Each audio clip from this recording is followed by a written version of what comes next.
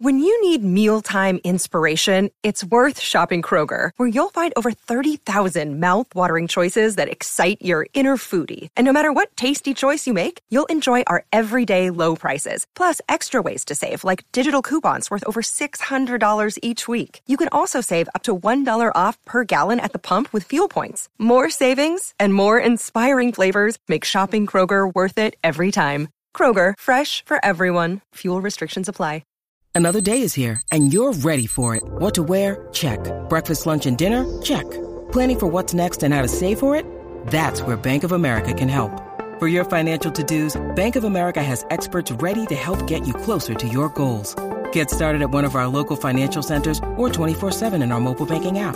Find a location near you at bankofamerica.com/talktous. What would you like the power to do? Mobile banking requires downloading the app and is only available for select devices. Message and data rates may apply. Bank of America N.A., member FDIC.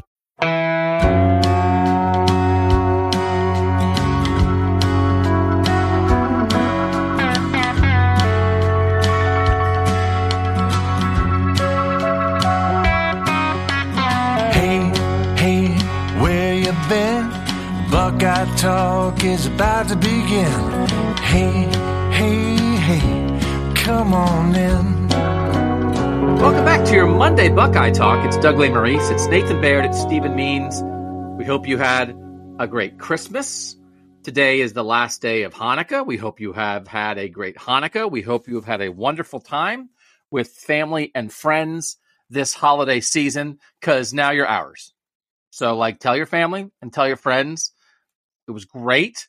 Maybe some of you don't have to work quite as much this week. A lot of you are working. We know that. But it's Buckeye Talk time. So Ohio State football time. We are recording this before Christmas, but we are giving this to you as we are in or getting to Atlanta, because that is what the Ohio State Buckeyes are doing. And we are going to be bringing you coverage from Atlanta the rest of this week. So this is the Monday pod. The Tuesday pod's going to be, hey, everybody got here. There's going to be a little arrival news conference. I'll be reacting to that. The Wednesday and Thursday pods will be reacting to interviews as we do offense, defense, offense here. The Friday pod, we'll talk about what we learned on media day. We'll make our picks for the game. So, let's go. This is we waited all year for this thing. So great. I opened gifts. I don't know. You spent time with loved ones. Now it's us. So welcome. And if you don't really listen to us most of the time and you're like, I guess I'll listen to an Ohio State podcast because it's, semifinal week. Well, then welcome to you guys too. Why weren't you here before? But we'll take you. So thanks to everybody who's made Buckeye Talk part of your Ohio State fandom and part of your week. We're recording this early again, and we are looking back one last time, Nathan, before we start building up to this game live in Atlanta this week. We've gone back. If you guys haven't listened to them, go listen to our offense defense breakdowns, 2 big separate pods where we did Georgia, Ohio State on both sides of the ball. We did a film breakdown pod. Go listen to that. We did sort of off Ohio State Media Day in Columbus. Go listen to that. Make sure you get caught up. But Nathan, we're catching up here because it's Monday and we're looking back on Mark It Down Monday. And I think primarily to see, as we usually do when we reflect, what we got wrong. There's a lot of wrong in this pod. Is that right? Buckeye Talk.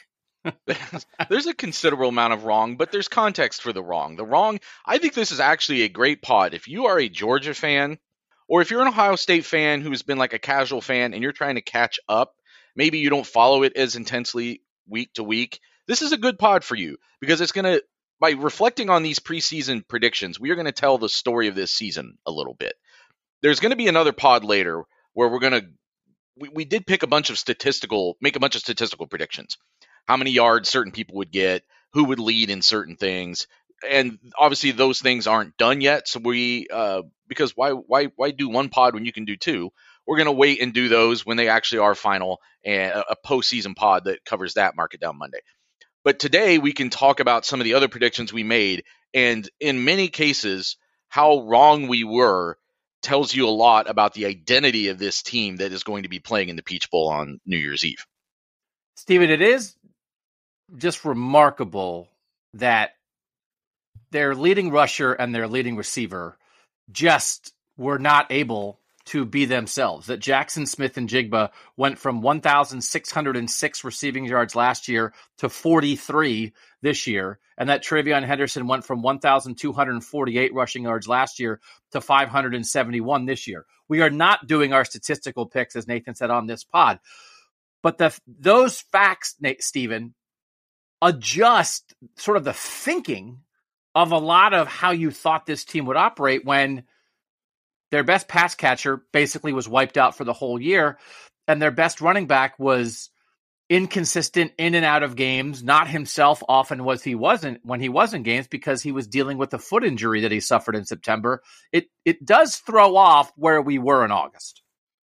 Ohio State came into this season with arguably the best offense in the country, and two of the three reasons why everybody thought that basically were one played 60 snaps and the other one played every other week, and neither of those two players are playing on December 31st. And yet this team's that context in itself, if somebody would have told us that in July, we did a whole value pie where we all agreed that CJ Stroud, Jackson Smith-Njigba, and TreVeyon Henderson, maybe Henderson and Smith-Njigba in different orders, but those were the three most important players to this team. So if someone would have told you while we were doing that pod, hey, two of those three guys are just basically not going to be available for more than half of the season, I don't think anybody would have been like, oh, that's a playoff team. We probably would have said Michigan's probably going to beat this team, and maybe they lose a couple more games along the way too. So the fact that they only lost once and they're still they're in the playoff, even if they kind of backdoored in, is impressive in its own right. Nathan, did we undersell that part of this season? Do we talk about, people knew the facts. We talked about, are they going to play? Will they be back? Can he play this week? But did we talk enough about how Ohio State was trying to win with one guy gone and the other guy at 50%? Well, two things make that difficult. Number one, there is finality now as to the status of both of those players, but it did not happen until after the regular season was over. We thought on a week-by-week basis when it came to TreVeyon Henderson, sometimes he was going to be in the starting lineup and was getting ready for a game and couldn't play that night. That's how frivolous that was with him this season.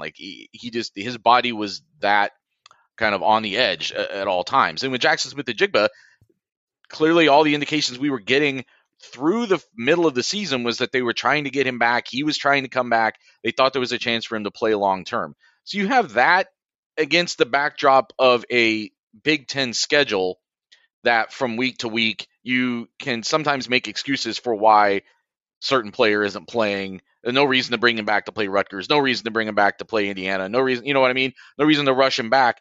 If there had been, we would have talked about it very differently, I think, if Smith-Njigba and TreVeyon Henderson had both torn ACLs on opening night. Obviously, we would have talked about that more because that would have just been this cataclysmic event. But you know what I mean? If there had been finality early in the year that both these guys couldn't play, we would have talked about it differently. But because it was always we talked about it in a different way, because it was always well, this offense is doing this. Just think what it could do when Smith-Njigba comes back healthy, or when TreVeyon Henderson can start playing with more consistency because he gets healthier. We talked about it, but just not as much, I guess, in terms of it being an obstacle to the whole year. It was more about the potential of the team once those guys were able to get back on the field, which now they won't.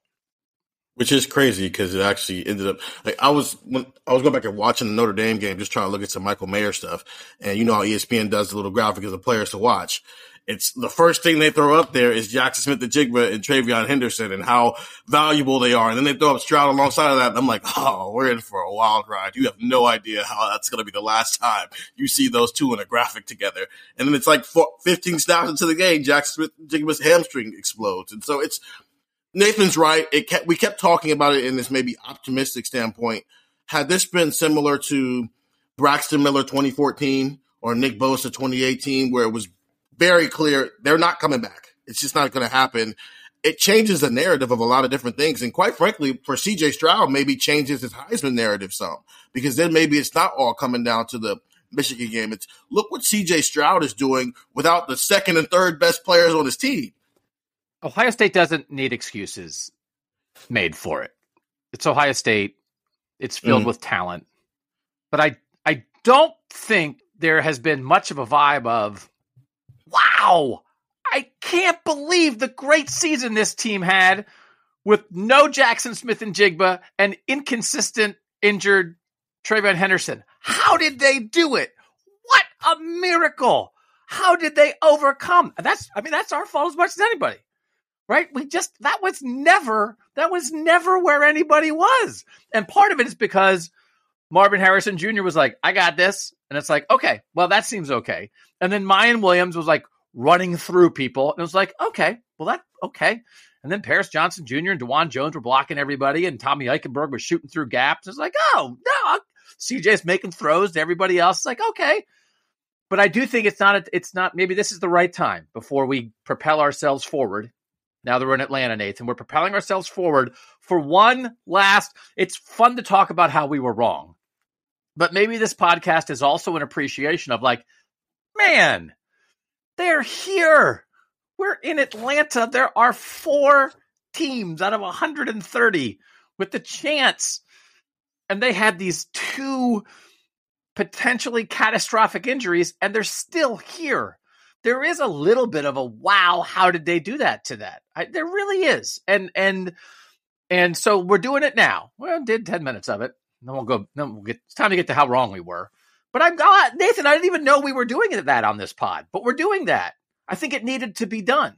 And again, if anybody's new to this, it's like, hey, let's just keep that in our heads a little bit while pointing out all the things they can do better, while pointing out that they need to win the rivalry game, right?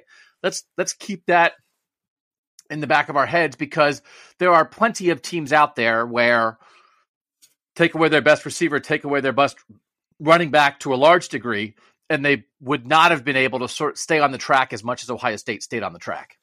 Yeah, I think this pod tells the story of Ohio State's season in sort of a condensed way. And it tells you what the identity of the team that's going to take the field on December 31st is, because we will be talking about those players in the past tense, because for the purposes of this game, they are past tense. They are not, they may be in attendance in street clothes, but they are not any threat to Georgia in this game. Ohio State has to come up with that threat from the other players it's taking down there.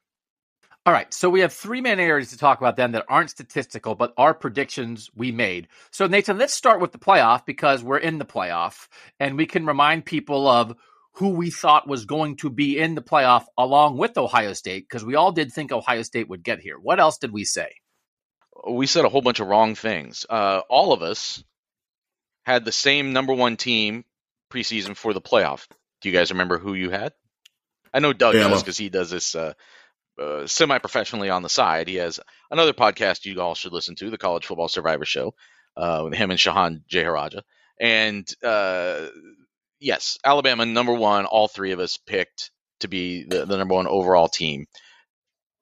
And again, this sort of tells the story of the college football season, because Alabama, number 1, didn't live up to expectations, but number 2, Alabama got usurped a little bit within the SEC by both Tennessee and LSU jumping up and having the kind of year that doesn't always happen, because there's years where Alabama maybe isn't peak Alabama, but another SEC team still can't get up to even knock off lesser Alabama. And this year you had 2 of them do it, and they're not a playoff team.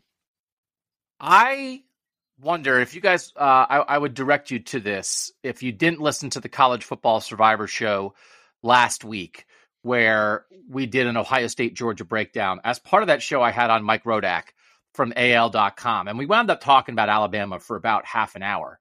And, Stephen, I'm just wondering where Ohio State fans would be if Ohio State, because Bama this was not injuries. This was Bryce Young was healthy, and Will Anderson was healthy, and Jahmyr Gibbs was healthy, and they were who they were.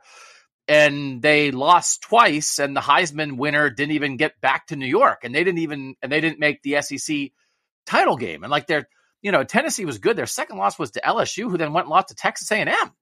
This is it's one of those things. Ohio State lost a game that a lot of fans wanted them to win. Like a 2-loss season for a relatively healthy team that all 3 of us picked to be the number 1 seed in the playoff, and I think a lot of people thought Bama was gearing up for something this year. That's a worse year. That's a worse year than Ohio State had, and I'm sure Alabama fans aren't thrilled about it. But it's also, look at all the reminders. Someone should send this podcast to Ryan Day. We are filling this with excuses. It's not as bad as Bama. They lost to Michigan, but it's not as bad as Bama. But Stephen, was that undersold this year? Like, hey, remember when everybody thought Bama was going to be the undefeated number one seed in the playoff, and they almost lost to Texas, and then they did lose to Tennessee and LSU, and they're playing Kansas State in the Sugar Bowl? That was cool. Yeah, I think Bama got their Bama, so of course, treatment this year, which when you win that many national titles and do what Nick Saban has done, you're allowed to do their Bama. So of course, thing with them, especially, I mean, they had the Heisman Trophy winner and the best defensive player in the country. So that helps. But I think a lot of us, I'll include myself in that, overlooked some of the other deficiencies that they had that showed up for them all season, like Bryce Young not having any weapons or any protection. They are 10-2, but they could very easily be 8-4. And I don't think there's every team, whether you're 12-0 or you're 6-6, you're this record, but you could easily be this record or this record. I don't know if anybody came into the season thinking, oh, Alabama could easily have been 8-4 this year. And they were probably closer to being 8-4 than they were 12-0.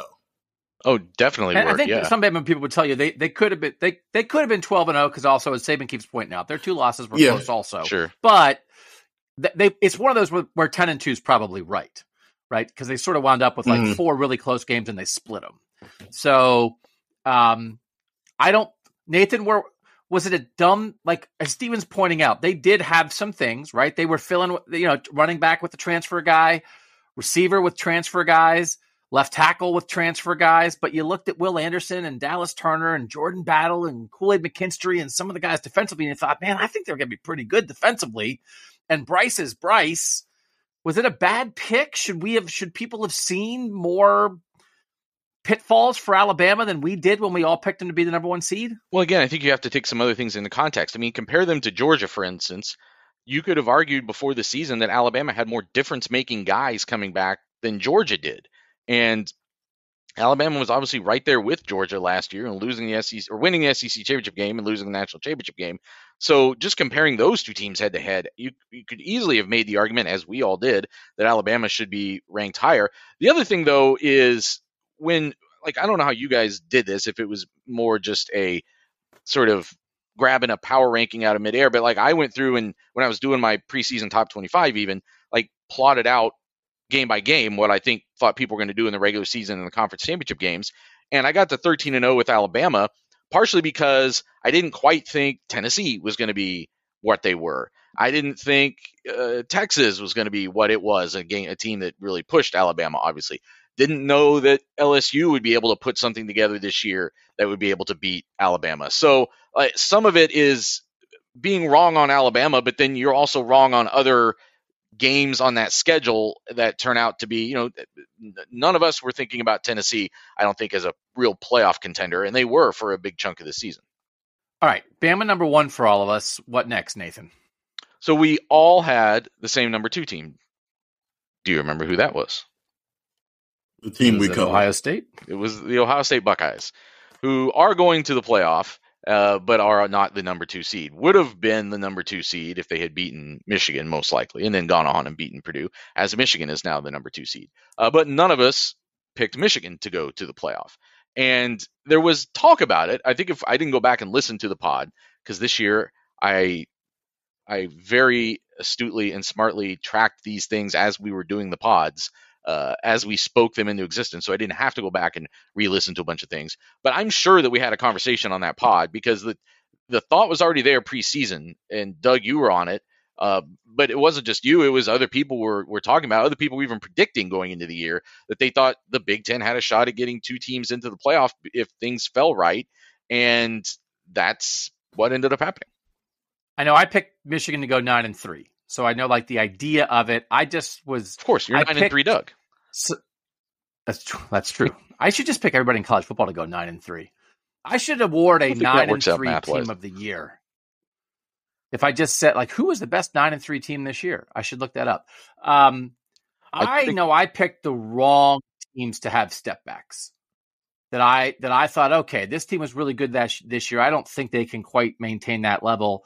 And the teams I picked to step back didn't step back, and the teams I picked to be good did step back. So, but Stephen, this idea of Ohio State at number 2, I think we all had them undefeated. We all had them as Big Ten champs, and we all had them behind the number 1 undefeated SEC champion as the number 2 seed. So we were all on track for a lot of that right up until Ohio State lost to Michigan. So like the undefeated Big Ten champ is the 2 seed. You know, you can get like 10% credit for that, I guess.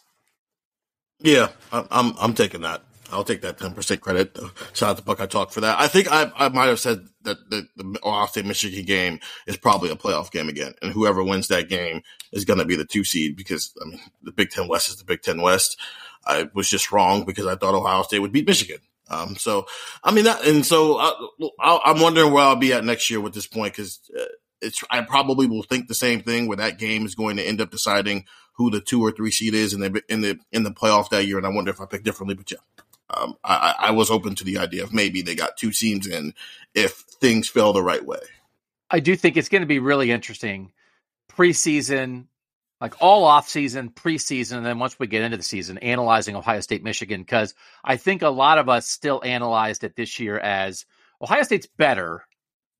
Michigan got Ohio State last year, but like all things being equal, talent versus talent, Ohio State's still the better team. And so do you kind of just think that wins out? And while I do think there's some intangible things that are working against Ohio State right now, I think we also just have some proof that, you know, Michigan has good players and there is enough of a contrast in styles that I think, Nathan, next year when we analyze Ohio State, Michigan, I think we probably dig in more on the legitimate football discussions more than we did the last 2 years, because I think we were still sort of operating under the assumption of, well, Ohio State's better. And Ohio State's very good, but also Michigan is very good. So now you have to have football discussions about in the trenches and quarterback play and running backs and corners and all those kind of things that matter. And we're just going to be at a point of having legitimate take the jerseys off. Let's just look at the rosters. And it just, again, I think like recruiting and all that, of course, Ohio State still has quote better talent, but like football, Michigan's good. So we only have 9 months to do that. We will do that plenty. But even after the latest result, I was say, but even after this latest result, a lot of people would still say Ohio State is the better team. Ohio State has the better talent. You can go look at the Vegas betting lines that are already out there for a potential Ohio State Michigan national championship game. Ohio State is favored to win that game. So it's even that result hasn't necessarily changed that analysis. And I'm very curious. But not by much. No. But I'm curious, like how, depending on how these next 2 rounds play out, how this playoff plays out, who is ranked higher in the AP poll going into next year? Oh yeah. Especially with Michigan returning its quarterback. Yeah, I think, and Michigan's doing some work in the transfer portal right now too. Mm-hmm. So, and you saw what the portal did for them this year with their center and that kind of thing. So, okay, I am not going to like the rest of this. I know what the rest of mine are. Who are our 3 seeds, Nathan? 2 of us picked Georgia as our 3 seed. So 2 of us correctly picked Georgia to be in the playoff. Doug, you were not one of those 2 people.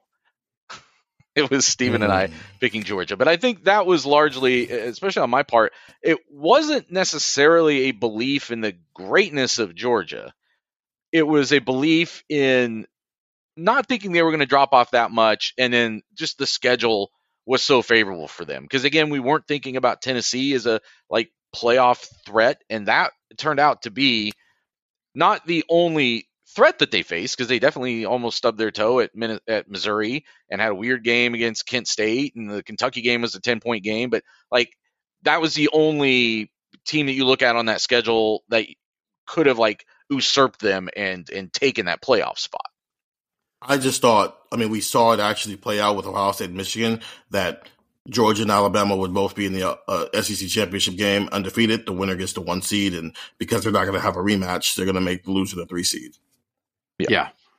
I definitely had Georgia stubbing its toe against somebody, because it's hard to be undefeated in 2 consecutive regular seasons, especially when your quarterback Stetson Bennett, which was just is he going to save them? And I didn't know. I didn't have a game, but I thought Kentucky, Florida, like somebody in there would jump up and get them. And Missouri almost did. And then you have one loss and you get to the SEC title game and you're playing a Bama monster and that's your second loss and then you don't make it. Right. So that was my theory of the case. And they almost lost to Missouri, but then it turned out that other side of the SEC didn't have the team that could hang with them in the SEC title game. So even if they would have lost, they would have made it. But that was my step back version. It was not falling off a cliff for Georgia. It was a little bit law of averages. Somebody gets them and then Bama's waiting for you. So good luck with that. And then at 11-2, you're not in. You're like the 5 seed. So I was wrong. I mean, again, like I'm step back Michigan, step back Georgia. And Georgia and Michigan are the 2 top seeds. And I had Clemson as the 3 seed because I thought Clemson would figure out quarterback, the version of Clemson that you saw like in the second half of the ACC title game or whatever it was when they went to Cade Klubnik permanently, finally, like after 2 drives of DJ. I thought that would happen in mid-October. And if that had happened, I don't know. That wasn't the only thing. Every time we talk about Clemson on the College Football Survivor Show, Shahan always talks about the receivers that they've had this history of receivers in addition to the history of quarterbacks, and their receiver play is just not there right now. And then I think their defense was good this year. They have good individual players. It wasn't great. They lost their coordinators. You had Michigan and Clemson that both lost coordinators on both sides. And Michigan was like, we're good. We got it. We're going to replace those guys and keep doing the same things. And I thought and Clemson promoted from within for these things. And it's not to say that Tony Elliott and then Jeff Scott had left previously and Brent Venables on the defensive side of the ball. It's not to say they're not important, but continuity, you have great defensive players. And without great quarterback play, DJ was okay. I think it was almost a worst case scenario for Clemson that DJ Stephen was good enough to keep the job, but not good enough in the moments when they needed him. Now, Notre Dame blew him off the field, right? That was not going to be, but even like the South Carolina game late in the year, if they can win the South Carolina game, I mean, this again was great luck for Ohio State. One loss Clemson as an ACC champ. That was very real until Spencer Rattler in South Carolina made sure that wasn't going to happen. I think Dabo, if he goes to Cade Klubnik earlier, Stephen, we might be sitting here having like, hey, Ohio State's in the Orange Bowl, but let's talk about the playoff and how much of a game 4 seed Clemson can give Georgia. And so, like, Stephen, I don't think I thought Clemson was going to be like necessarily good or great, but I thought they'd be good enough to get through, win the ACC, and then you're like it's kind of like what Clemson does a lot of time, which is like, well, the ACC is not that great, and they get through, and they're the conference champ, and then they're in. But I did think their quarterback play would be better because either DJ would be good after he wasn't good last year, or he wouldn't be good and they'd go to Cade, and instead they got caught right in the middle, and the result is they still had a way to sneak in the playoff, and they didn't.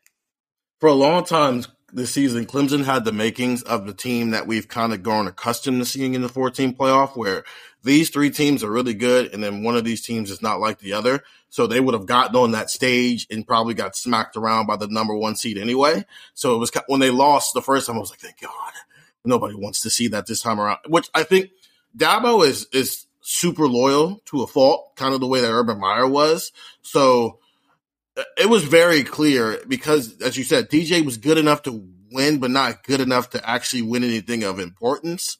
So because they kept winning, he maybe kept sticking with DJ. Had they just lost a game early on in the season, maybe he would have gone to Cade, because now you're fighting an uphill battle, but you stick with the guy who keeps winning, even if he keeps winning ugly. But also, to David's point, not only did we get 2 of the playoff teams right, we got a matchup correct, then technically, even if we got the seeding wrong in the location. We technically got the matchup right. Oh, that you guys both picked an OSU Ohio State versus Georgia semifinal. How about that? Yep, How about that? No, you guys just picked the game. Yeah. Yeah, we just picked it to be out in Phoenix. But, you take what you can get, I guess. The game that everybody wanted. The game that everybody wanted last year. You guys thought we'd get it this year, and we did. Well done by you guys. Oh, well. In a roundabout way. Thanks, Dabo. And you asked before who the best 9-3 team is. I think at the end of the regular season, the best 9-3 team, which is now a 10-3 team, was the team that you both picked to be the 4 seed. which is the Utah Utes, Utah, who did a huge favor for Ohio State, knocking off USC, who again none of us were picking to make the playoff, and allowing Ohio State to have this backdoor route into the playoff and get us to Atlanta for this coming week. So that was another one where I think picking Utah made sense preseason, but the Pac-12 was better than we thought. The Pac-12 was deeper than we thought, with like legitimately pretty good teams. I think there was a time when you would look at Utah, look at the Pac-12 and think, well, this team has a chance to really pull away and just stand alone in this conference. And then you had USC step up and be pretty consistently strong. You had UCLA, you had Washington, and some of these teams never even necessarily play each other because of the way they did the schedule. But just a year where the Pac-12 kind of did have its resurgence that college football had been sort of asking for a while, even if it didn't actually end up getting a team into the playoff. The idea that the Pac-12 went from not good enough for years and years and years to too good. Yeah. It was like, are you kidding me? Like, their problem is now they're too good, because in the end, guess what? Utah won the Pac-12. So it's like, oh, what do you think about Utah? It's like, oh, I think they'll be the Pac-12 champs and get in the playoff. It's like, all right, well, they got they're the Pac-12 champs, but they lost 3 times. But I know, and again, I think Shahan on the Survivor Show, when I picked Utah, I think he picked USC to make the playoff. And it's like, all right, I think that's where a lot of people were, and thinking back to Pac-12 before the season. Utah's more established. Is USC going to come on in year one? And then it turns out Utah loses to UCLA, because guess what? UCLA can score. They play a weird game against Oregon, because guess what? Oregon's pretty good. But Stephen, once Utah went on the road and lost at Florida in the opener, I was like, well, that's good. I guess I'm going to get that right. Like, Florida being fake good for a week threw this all out of whack. Just Anthony Richardson decided for a week, I'm going to be the leading Heisman Trophy candidate just because I'm going to go crazy. And because if they don't have that loss, I mean, they still don't get in because they're a 2-loss team, but I feel like it's viewed a little bit differently. Maybe they finished 5th. And so when they finish in the ranking 6th or 7th or something like that, they probably finished a lot higher. And so you can maybe make a better case than you would be now because they lost to Florida. So thanks, Billy Napier. I mean, people were trying to make a 2-loss case for Bama, who didn't even make their conference title game. Yeah. 2-loss Utah that beats USC twice and is the Pac-12 champ, and the 2 losses are to UCLA and Oregon. And you're knocking USC out of the playoff in the process because they're the 4 seed at that point. Like, would they have gotten in ahead of Ohio State? I don't think they would have, but I think, Nathan, it would have been a closer call than it wound up being. That if Ohio State on Selection Sunday, it's like, well, how would they not get in? It's like, well, somehow if they gave it to Bama. And it's like, well, I don't think they would give it to Bama. But 2-loss champ, like, I don't think it would have happened, but I think Ohio State would have been a little more nervous waiting to hear its name. I think if Kyle Whittingham had gone on TV that weekend and done his spot the way that Nick Saban did, it would have been less disingenuous and kind of cringeworthy for him to make a case for his team, because they would have been conference champions and they would have beaten good teams along the way. 2 things Alabama could not say. So who was your 4 seed, Nathan? My 4 seed was Clemson. I should have mentioned that when you said Clemson, but I also had Clemson coming back from the dead and making it to the playoff again. And again, close. Like, if they had just found a way to beat South Carolina of all people, that might be what we're looking at right here. And we're talking about this in a very different way in terms of Ohio State. Yeah, I'm glad that didn't happen. Nobody wants to see Clemson get smacked around by Georgia for 60 minutes. Yeah, I don't. And nobody had a Big 12 team. So no, and then it is going to be fun when we get to the 12-team playoff era and we're making picks for which 12 teams are going to make the playoff. Man, that's going to be fun. Preseason each year. Yeah, exactly.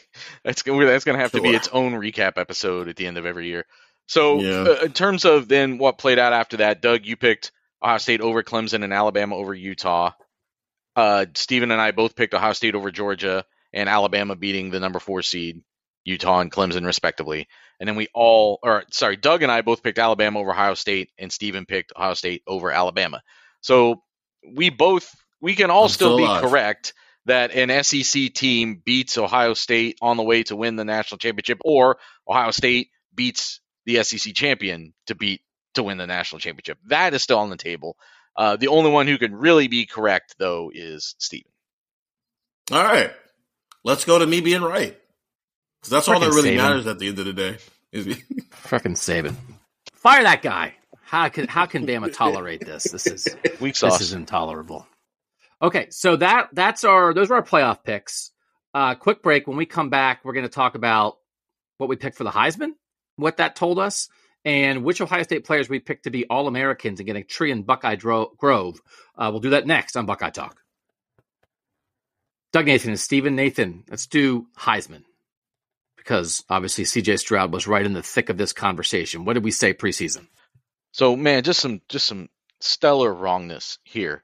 Two of us picked the same preseason Heisman, and one of us had that person second on their list. And it was not any of the quarterbacks that made it to New York this year. In fact, it was not an offensive player or a quarterback. And in fact, it was not an offensive player. It was Will Anderson, the standout outside linebacker / edge / whichever you want to call him, from Alabama. And, him not getting to really ever be in the conversation, right? He was there to start the year. Obviously, that's why people like us were picking him. And the odds were dwindling. The odds were coming down on him. At one point, it was man, this is a really juicy Heisman pick. People, if you're sharp, maybe this could be something. And then by the time I think we actually got around to picking, those odds had come way down because he had been talked about so much. And then I think very quickly this year, he sort of he completely fell off the radar to win. So now he won a lot of other national awards. He was very prominent at the Home Depot Awards show. But as far as the Heisman voting, I don't remember if he was even in the top 10 of the voting. I don't think he was either. And Joey Bosa effect. The sophomore, crazy stat year, ridiculous numbers, and then everybody starts paying attention to you and double teaming you and triple teaming you and sending everybody at you. And so your numbers kind of fall by the wayside. But also he has the added thing of Alabama had 2 losses. While, Ohio State was at least still in the playoff picture, by week 11 before obviously they lost to Michigan State. So it's hard. He probably had the biggest runway of any defensive player heading into the season to do it. But as we've seen in the past with defensive players who have that big jump in their sophomore year, it's kind of hard to repeat that when everybody's paying attention to you. So he still had 10 sacks. Joey Bosa had 5, right? His junior year. Joey Bosa dropped 7.5 sacks from what he had a year ago. Joey Bosa dropped 8.5 sacks from what he had the year before. Will Anderson still had 10 sacks. So Joey Bosa got triple, Joey Bosa's stats. Will Anderson was second in the nation among Power 5 players in tackles for loss per game, only behind the guy from USC. 10 sacks is still pretty good. There's only 10 sacks for him per game. It's 8.2 sacks per game. There's only 3 guys in the Power 5 ahead of him. He was still good, and he won, as Nathan said, every defensive award. But he wasn't extraordinary. And he just the story never caught up. He didn't he didn't fall off a cliff, but he didn't rise up. The thing of it is, I think every other part of the Will Anderson Heisman case that didn't have to do with Will Anderson happened. Yeah. The guy who ended up winning wound up being the quarterback of a 2-loss team that didn't even win its conference and isn't going to the playoff and lost its last game. The top 3 Heisman finishers all lost their last game. It was there. If Bama's good and Will Anderson's good, even if he's not super spectacular, if Bama was undefeated and he had 2 sacks in the SEC championship game, I don't know, man. You're looking for someone propelling a victorious team. We didn't have that. We had to go somewhere different in our Heisman vote this year because nobody went out on top. Stetson Bennett went out on top. He finished 4th. Nobody else, that's very unusual. So, the theory of Will Anderson, I think, was there. And then he just wasn't good enough to keep the steam of the preseason going. 17.5 tackles for loss, 10 sacks. That's pretty darn good. But as it turns out, pretty darn good isn't good enough when your dominant team underachieves and loses 2 games and is not really part of the discussion at the end of the year. So, oh well, it was there, man. And it went from I was first. Shahan and I were talking about it like in June. It was 50-1, his Heisman odds, and then they were down to like 14-1 by the time the season started because I think people started buying the theory of the case. And, in some ways, it's similar to some of the other people, including C.J. Stroud, as far as their Heisman case. It was going to be, you couldn't just have a good year. You had to have, like, the overwhelming numbers. And as Steven's pointing out, like, 10 sacks is really good. But, like, somebody always has 10 sacks. They don't always have, like, 17.5 sacks or 20 sacks or whatever people thought that Will Anderson might be able to do this year. And that just didn't happen. Like, he went from 101 tackles, 31 tackles for loss, and 17.5 sacks to a really quality year for edge rusher, 51 tackles, 17 TFLs, and 10 sacks. That's a quality year. But you flip those years, that even with the 2 losses, maybe you consider them. Yeah. Yeah. No, I think that's a good point. If he had built up last year with what he did now to the stats he had a year, because I do think the buildup was part of it too, right? I do think that was important for him to have the buildup, but then he went down, and it's hard to win when you go down. Now, he still led the SEC in sacks, right? Yeah. I mean, but again, that's not really the threshold that we're talking about anymore. So, for instance, Joey Bosa in 2015, when you're having this conversation in the Big Ten, Joey Bosa was 18th in sacks in the Big Ten in 2015. Will Anderson led the SEC in sacks.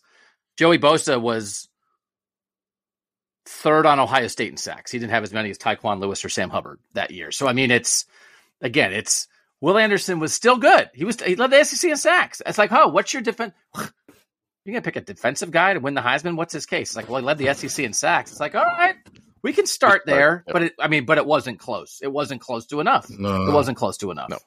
So all 3 of us had CJ Stroud on our ballot at 3 different positions. We all picked a 1 through 3 as you would for the Heisman. I had him number 2. Doug had him number 3. Steven, you had him as you predicted winner for the Heisman Trophy this year. And we might as well go ahead and talk about Jackson Smith-Njigba here, too. Because, Doug, you had him number 2 on your ballots. You had Alabama, OSU. And for both of those guys, obviously for Smith-Njigba, the season never really even got started. And I think that Stroud's statistical case was probably always, in retrospect, tied into having Smith-Njigba for the full season. I think if it's yardage, right? It's just yardage. You have to get a lot of yards. The touchdowns are important too, but I think the yardage number has to be there. We were all predicting big yardage numbers for Stroud, and we'll get to that, like I said, in another pod, but he's going to have to do things that like they don't even dream of on Tecmo Bowl to get to anywhere close to the yardage totals we were predicting for him. And I think in retrospect, it was very hard to do without what we thought Smith-Njigba could do in the middle of the field, and with the yardage numbers that we were expecting Smith-Njigba to get this year. Yeah, but he also threw almost 100 less passes than he did last year. Same amount of games, through 12 games. So they just didn't throw the ball as much. And some of that is because you're missing Jackson Smith-Njigba, but also the defense was just better. So he wasn't having to throw 35 plus passes against Nebraska for instance, but also second year in a row, it comes down to the Michigan game. Stats, all that stuff is great. They win the Michigan game and he has a decent day. He probably wins the Heisman. So I was on track. And then, Harbaugh did his thing and JJ did his thing. Well, you were on track, but I picked him 3rd in the preseason. I voted for him 3rd and he finished. Yeah. Listen, so I was right. Off the bat, I was like, good for you. So the thing about it is, I thought it was a statistical case for him, and in the end, it was a captain of the ship case. Because we were talking about like Joe Burrow's statistical case. I was at least preseason, right. And it was never that. It was never that. And maybe that was just, it was never the plan to be that. Obviously Jackson threw it off some, but also the way they talked, like I think they wanted to try to run the ball this year. They wanted the whole toughness thing. I think they leaned into it more than people on the outside did. And I think they wanted balance and all the stuff Kevin Wilson was saying in the preseason, Nathan, about like, hey, you can put up a bunch of stats, but it doesn't matter if you don't win. It's like, okay, I don't know. I also just happen to think putting up a bunch of passing stats is also the way to win. But they had that in their head, Nathan, and I was wrong on how I thought they would think about it. They were not thinking about it as a through the roof statistical passing season. And then once Jackson's out, and Ryan Day said it 100 times, we had a million things planned for this guy, and we never got to do it. Yep. That lessens it even more. But he was on track still. But to me, if they beat, and I completely agree with you, Stephen. They beat Michigan. They win the Big Ten championship. He wins, I think, in a borderline landslide. Mm-hmm. But he would have won it in not the way that I would have thought his season would have go. He would have won it on the Troy Smith way of doing things, captain of the ship of the best team, not on the Joe Burrow, who also was the captain of the ship of the best team, but was throwing for 450 yards per game. So, and I don't know if that was right. I don't know. It's just the frustrating thing about this is everything we thought just got blown out of the water. So it's like, I'd rather be wrong, Buckeye Talk. Like Nathan, I'd rather be wrong, right? But like we at least got to see it. We can't even know for sure. It's like, I think I was at least partially wrong because I think they had it in their head in a different way than I thought they had it in their head. But what would it have looked like with moderately healthy Trey and moderately healthy Jackson? I wish we could have seen it. I wish we could have seen how they decided to go about it. Everything CJ could have done, everything this offense might have been when you have everything at your disposal. And we just get to a point, well, we'll never know how off or on our predictions were because the injuries just kind of made them a no-go. And they still did have some games, even without Smith and Jigba, where they just put the pedal to the floor right from the start and smoked some teams. But it didn't happen as much as we thought it would. I think we thought that this might just be a LSU 2019, Alabama 2020 kind of offense that really laid waste to people. And it was a great offense, but it wasn't a legendary offense. And it's still not. It's not going to be probably for this next game either because they're playing a really strong defense.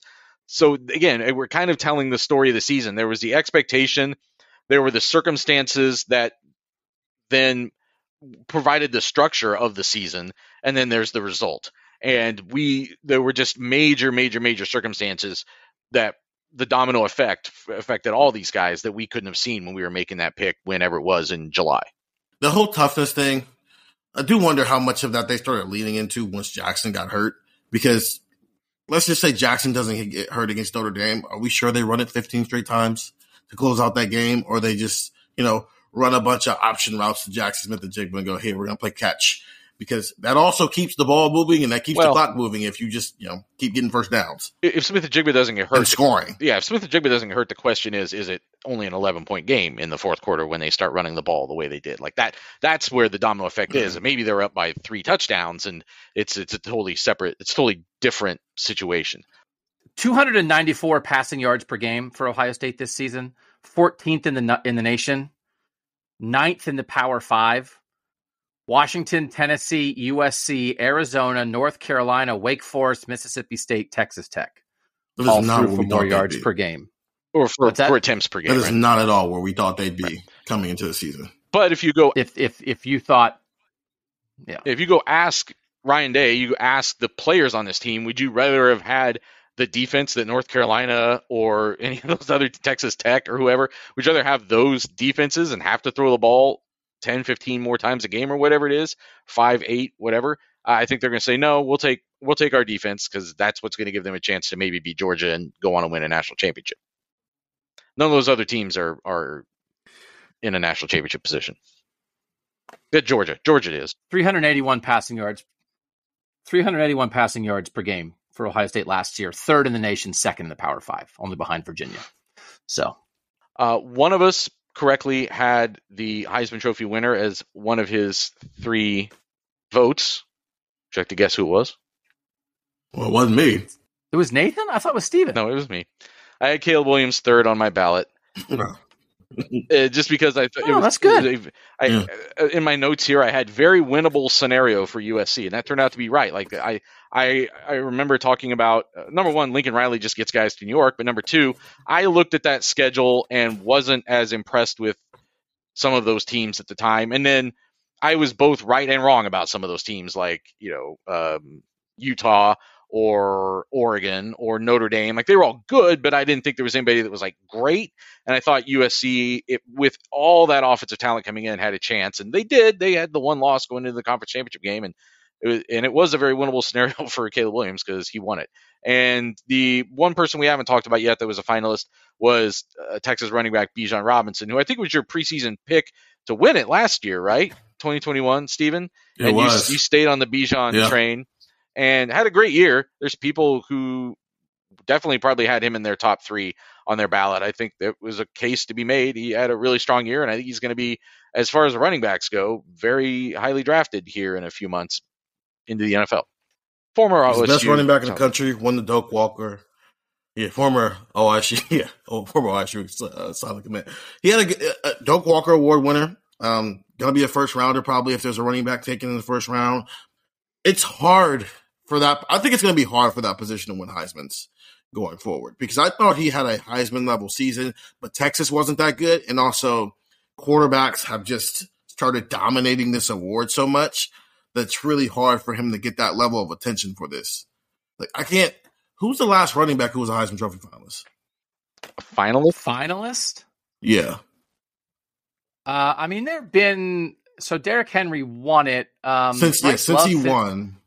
Bryce Love finished second, I think, the 1 year. That was ridiculous. I was like outraged. I didn't vote for Bryce Love. I can't think off the top of my head. Bijan finished 9th. I mean, the thing of it is, if Bijan played for TCU, I think he would have won the Heisman. Yeah. So what's it look like? You have to win if you're running back. So you have to win. And then Texas, and I almost voted, as I've talked about this. I sat down on the day when I was finishing my ballot, and I had Bijan 1 on my ballot. And then as I worked my way through everything, I didn't wind up there. I didn't wind up voting for him at all. And part of the reason was, like, when they played TCU, he had a terrible game. He had 12 carries for 29 yards against the playoff team they played. Yep. And so that wound up mattering. And Bama.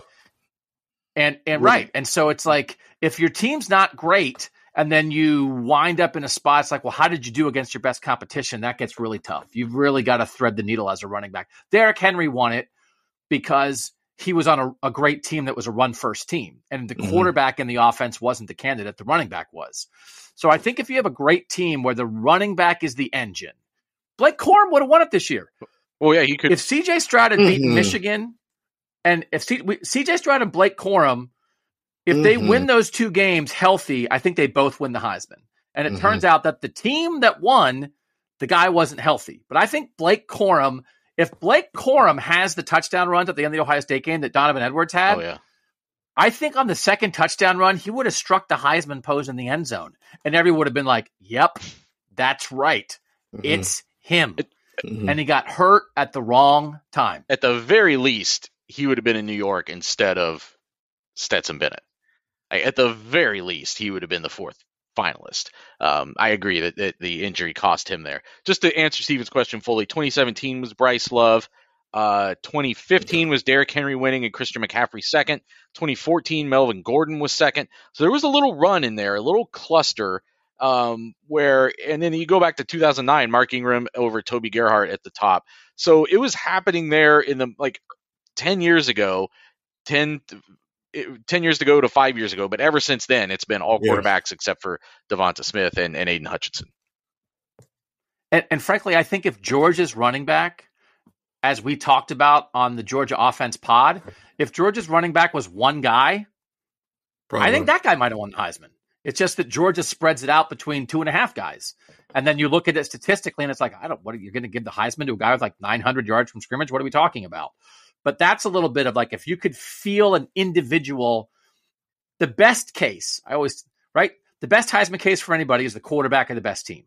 But if your offense is run first, workhorse running back of the best team, I think remains a pretty good case. It's just that not many of the best teams are run first teams anymore. But Michigan could be that.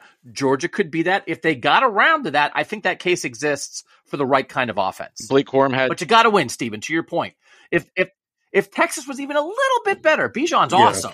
But it was just hard to look at that Texas team and be like, I don't know, man. You know? Like, they're 8-4, and it's, I mean, the Bama game was there for him. Had he, especially once Quinn got hurt, if Sarkisian would have just went, you know what? We're going to give Bijan the ball 35 times. Go have a day. And he turned it into something. Now we're rolling. Especially since TCU turns out pretty good. And now you get to that game and Bijan's already got some momentum and then he uses that game to seal it off.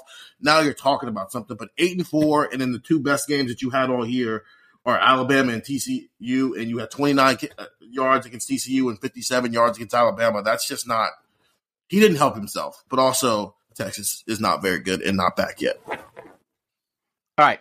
We'll wrap that up. We'll come back after this. Buckeye Grove guys, the All-Americans we thought Ohio State would have this season. Next on Buckeye Talk. All right, back on Buckeye Talk. Buckeye Grove trees, they matter. Paris Johnson Jr. said, I always wanted a tree. Got a tree this year. Nathan, what did we think about who the All-Americans would be? So we all picked C.J. Stroud. None of those were correct. And I think there's a conversation that we should have on a different pod about, and we already have had it, about how they determine this. But there's been no team yet that has had him as the first team quarterback that I've seen. Now they do extend it. It doesn't have to be just the 5 main ones, but so far none has picked CJ Stroud first overall. Well, are there any more left though? I don't know, because All-American teams left. I think we're done, right? I need to maybe do another pass through. The last time I did a look, I picked up some of the last remaining like legitimate ones, but I don't know if as of whenever I did this sometime late last week, there might have still been a straggler or two. But I mean, he didn't win the Heisman. He didn't even finish top 2 in the Heisman, so he's probably not going to be on first team All-American on 18. He's been second team All-American on some lists, but not first team. We all picked Jackson Smith-Njigba to be first team All-American for obvious reasons, as did most people, because he was a preseason first team All-American. He obviously only played 3 games, was not an All-American. Did get a tree, though. I think he did sneak onto a first team from someone last year. Might have been ESPN. Somebody got him on to a first team last year, so I think he does get a tree in his career, which, again, is why they need to find a way to give someone like C.J. Stroud one if they're going to give one to Jackson Smith-Njigba, I say. TreVeyon Henderson. Doug, you picked TreVeyon Henderson as an All-American preseason. That obviously didn't happen. Didn't get to play enough and only ran for 500 and some yards. Paris Johnson Jr. was a consensus All-American.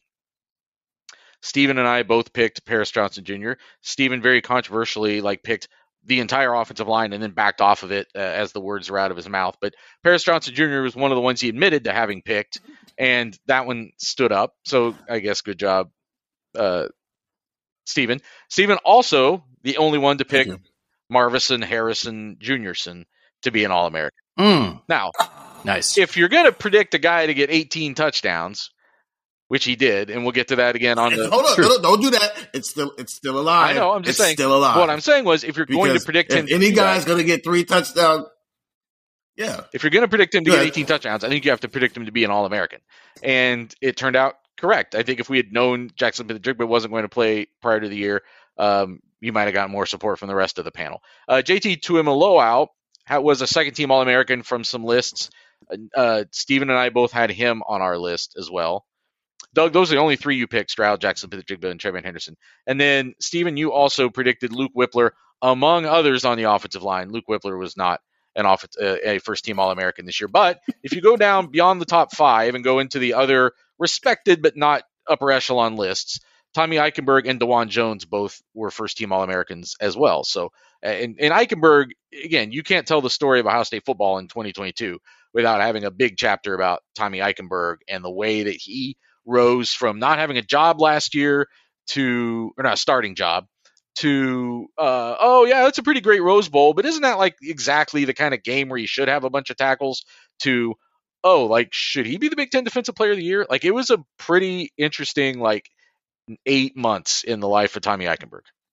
So just run me through again. So I had CJ, Jackson, and TreVeyon. Yeah, you 0 for. So I was 0 for 3. Correct.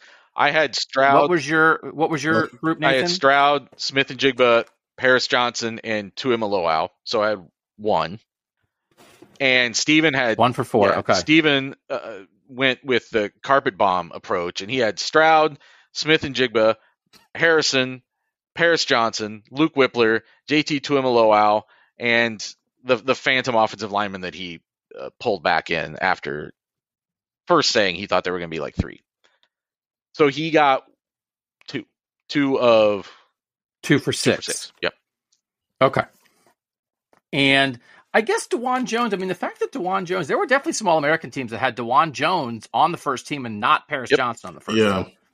Which, and some of that, a part of me would be like, what? Well, one of them I know for sure was the Athletic. I think it was the Athletic. There were some that were making a very strong distinction. I bet PFF was one of them, because they're making a very strong distinction between left tackle and right tackle. So DeJuan Jones was considered the first team right tackle for them, I believe, but would have fit if you were just including all the left tackles in the country. Where would he have finished? I don't know.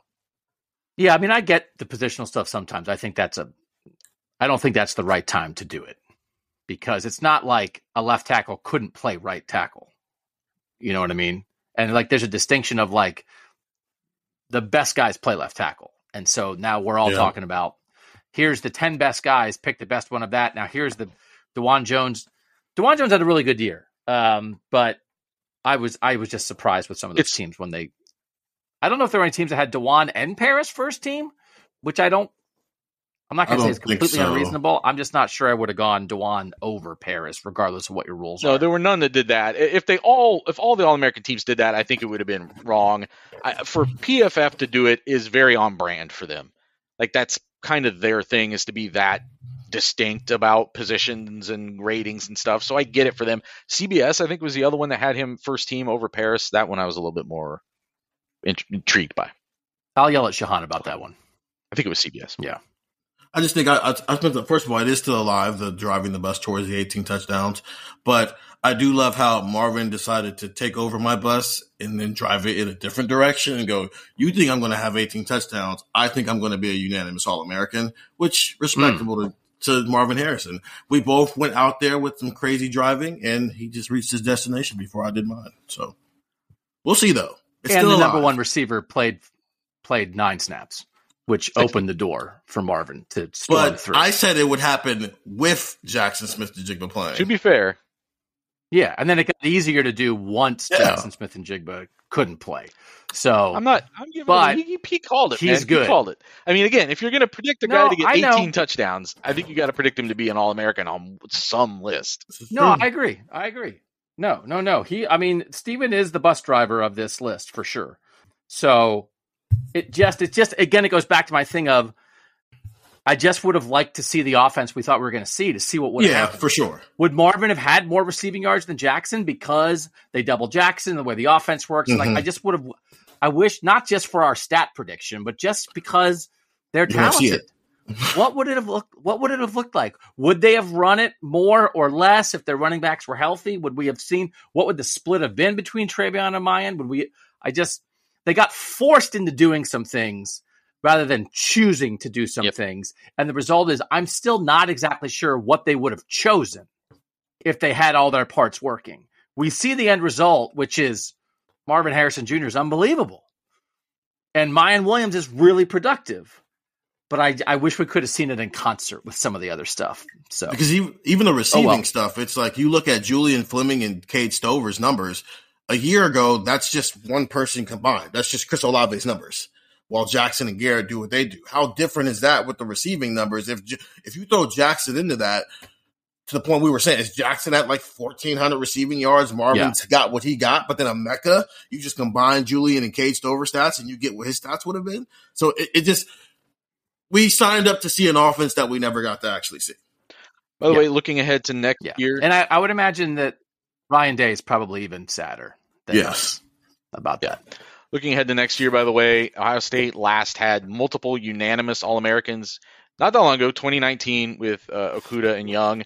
And I would say that as of today, you would think Harrison and Tuimoloau go into next year with a good chance to both be unanimous All-Americans. Certainly consensus on Tuimoloau's part. He's got the higher jump, but Harrison just did it. First since Terry Glenn to do it in 1995. Actually, first ever to do it for Ohio State. First consensus since 95.